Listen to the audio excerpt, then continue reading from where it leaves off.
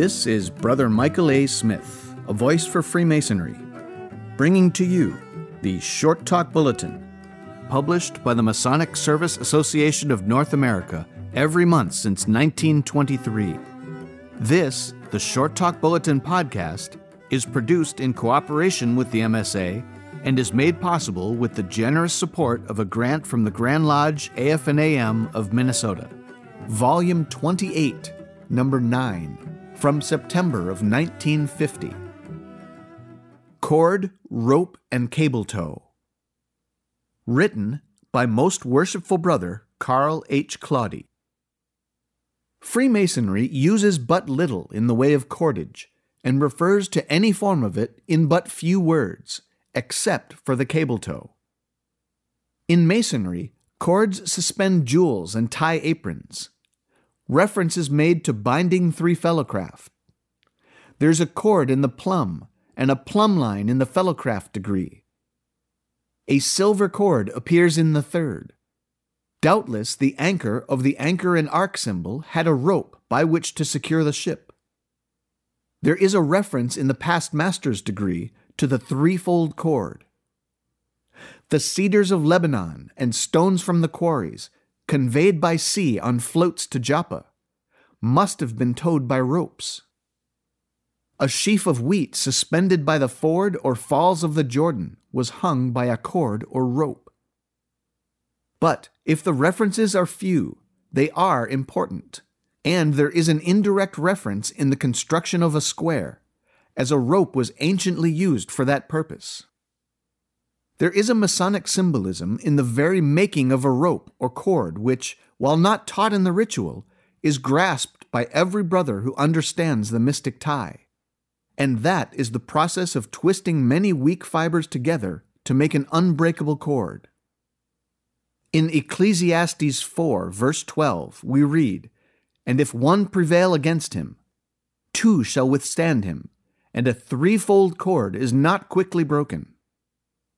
Edmund Burke spoke of the king and his faithful subjects, the lords and commons of this realm, the triple cord which no man can break. Mackey states that the American use of fourfold in the past master's degree is an adaptation of this verse to fit the symbolism of the degree.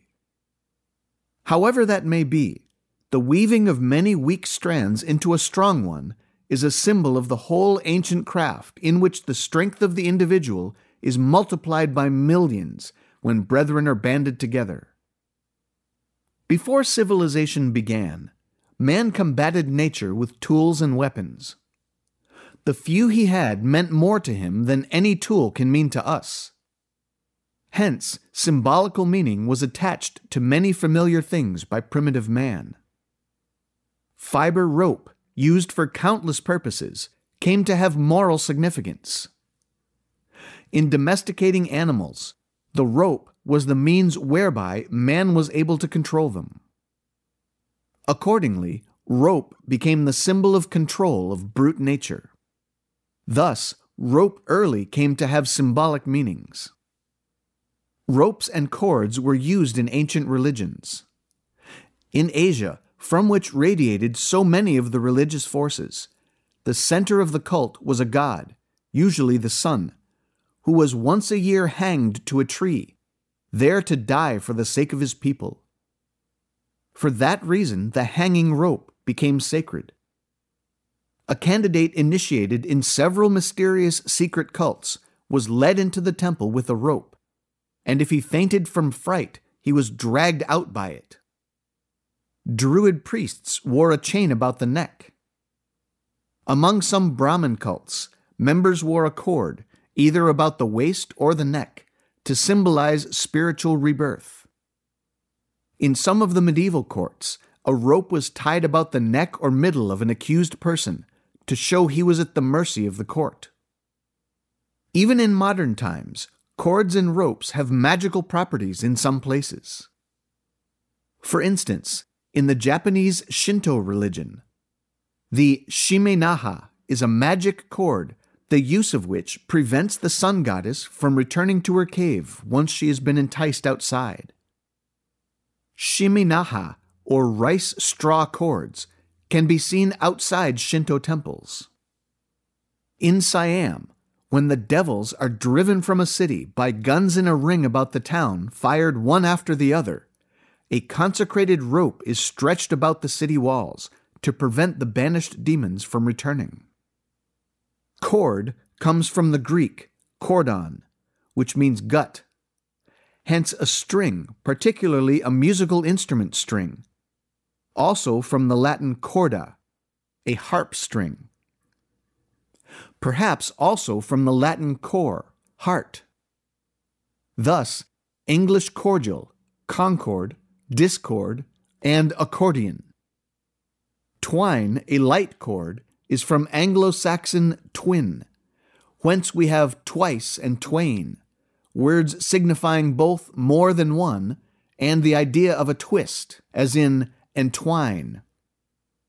The silver cord of the 12th chapter of Ecclesiastes is usually considered to mean the spinal marrow, which, loosed or broken, produces death. Cords, ropes, and thongs must be tied to be secure. But that's the only reason for the use of a knot in either cable tow, apron string, or the cord which suspends a jewel. Freemasonry has nothing descended from the ancient and savage superstitions regarding knots. The Flamen Dialis of Rome, the human embodiment of the sky spirit or Jupiter, was not permitted to have a knot in any part of his garments. No girdle, tie, ribbon, or lace might be knotted. Muslim pilgrims to Mecca may not wear knots. Many savage tribes believe that knots in the clothing of a woman prevent childbirth. Hence, a woman in labor unties all her knots. Other tribes believe that knots in the clothing of a bride prevent a true marriage, and still others that knotted clothing prevent the proper passage of the spirit of one in the throes of death. Freemasonry has preserved ancient symbolism in her cable tow, but has none of knots, with the single exception of the tenuous relationship between the making of a square and the rope stretchers or rope squarers of ancient Egypt. The Egyptian method of making a square was described in the Short Talk Bulletin on the Ancient Square from March of 1935, from which the following is abbreviated. Quote, "In the Berlin Museum is a deed, written on leather, dating back 2000 BC, which speaks of the work of the rope stretchers. Researches into the construction of pyramids, temples, and monuments in Egypt reveal a strong feeling for the proper orientation of structures. To place the buildings so that points, corners, or openings might face sun or star at a particular time required exact measurements. Among these, the laying down of the cross axis at a right angle to the main axis of the structure was important. It was this which the rope stretchers accomplished with a long rope, which was first marked off in 12 equal portions by knots. The rope was then laid upon the line on which a perpendicular was to be erected. The rope was pegged down at the third marker from one end, and another 4 markers further on. This left 2 free ends, one 3 parts, one 5 parts long. With these were described 2 semicircles.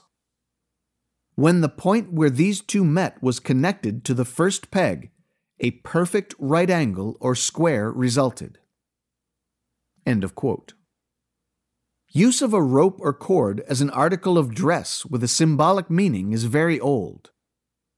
The curiously and Masonically interesting passage in 1 Kings 20, verses 31 to 33, gives us an instance.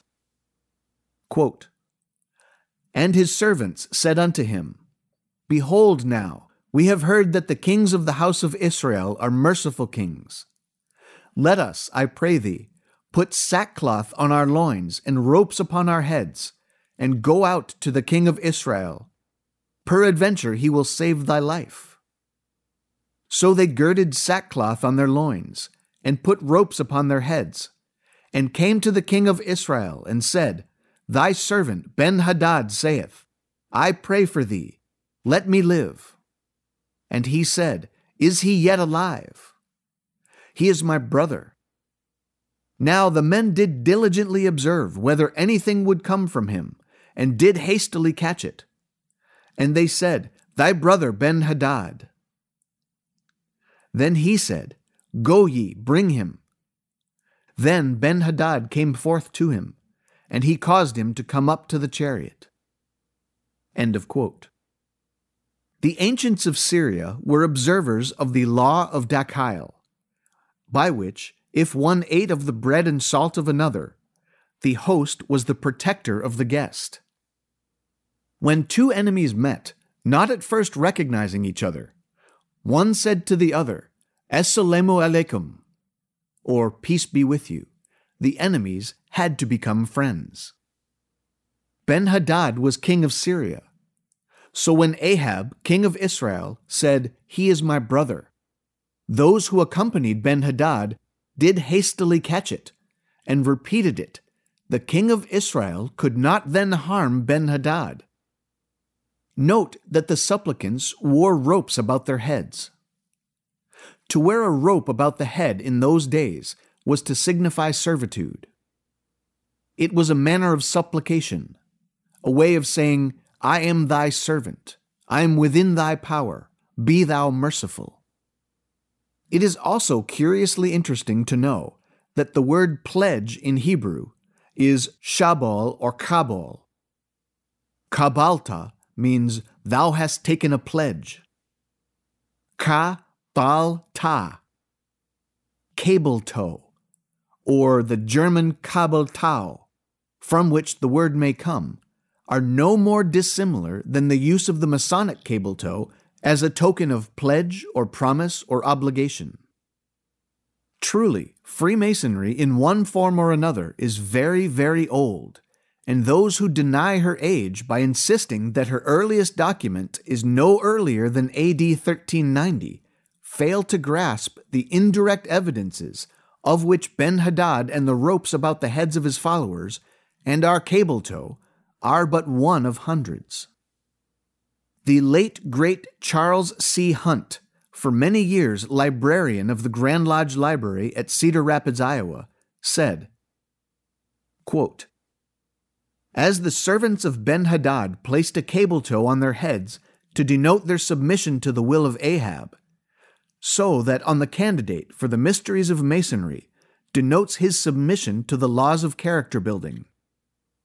As the cable furnished Ahab a means of punishing unworthy conduct on the part of Ben-Hadad's servants, so does it symbolize the means by which an unworthy candidate could be excluded from the privileges of Masonry.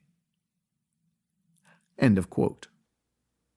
The Standard Dictionary defines cable tow as a rope or line for drawing or leading. Mackey says the word is purely Masonic and that the German Kabeltau is the probable derivation. Lawrence, in his Practical Masonic Lectures, says that kabel is a word from the Dutch signifying a great rope, which, being fastened to the anchor, holds the ship fast when she rides, and that tow is a word from the Saxon, which means to draw, as to draw a barge or ship along the water. Albert Pike found the origin of the word in the Hebrew kabel, which meant rope, cord, cable attached to an anchor, and that to or tow as a suffix meant his, that is, his anchor rope. In Ezekiel and Job, the same kabel meant binding or pledge, and to bind as with a pledge. The length of the cable tow, Pike held, is the scope and intent and spirit of one's pledge. Symbolically, according to Pike, the word cable tow has no significance, its use divesting it of every semblance of a symbol. Mackey agrees that it's merely a physical device for controlling the initiate. Lawrence held that the cable tow is a symbol of the obligation of a Mason, the mystic tie binding the initiate to God, to the order, and to righteousness. a tie which both binds and draws, and which holds a man fast, lest he drift like a ship at sea. Rowbottom, in his Origin of Masonic Ritual, makes the cable tow a symbol which teaches the candidate that he is bound with a cord whose running noose of indigence and want, tightening with unrelenting severity, will bring no less disaster to the careless and indolent who try to evade the duties of their lives. Patton, in his Freemasonry, Its Symbolism, states that the cable tow is a symbol of the tie which unites the fraternity, and its use may perhaps be referred to the figurative language in which the Lord speaks to the prophet Hosea. I drew thee with the cords of a man, with bonds of love. Street, in Symbolism of the Three Degrees, says, quote, its obvious literal meaning is the cable or cord by which something is towed or drawn. Hence, with the greatest aptness, it represents those forces and influences which have conducted not only the individual, but the human race out of a condition of ignorance and darkness into one of light and knowledge. With symbolical meanings of this kind, the cord seems to have been employed in many, if not all, of the ancient systems of initiation. The explanation of this paraphernalia given in our lectures is its least important meaning. End of quote. How long is a cable tow?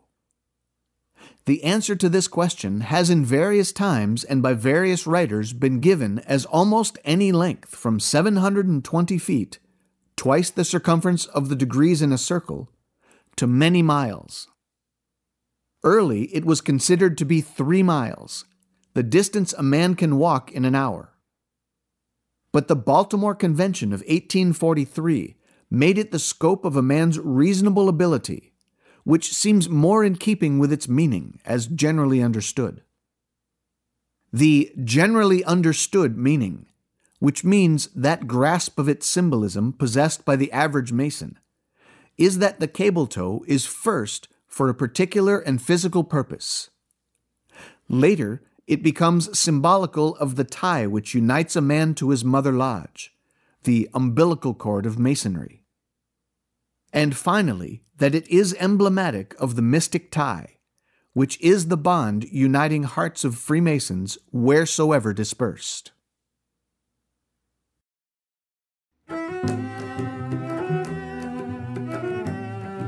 This is Brother Michael A. Smith, a voice for Freemasonry, and this has been the Short Talk Bulletin podcast, produced in cooperation with the Masonic Service Association of North America for the purpose of providing a common stock of vetted Masonic information to all of the constituent lodges of all of the member jurisdictions, and is made possible through a generous grant from the Grand Lodge AF&AM of Minnesota, who have been engaging and inspiring good men who believe in a supreme being to live according to the Masonic tenets of brotherly love, relief, and truth since 1853.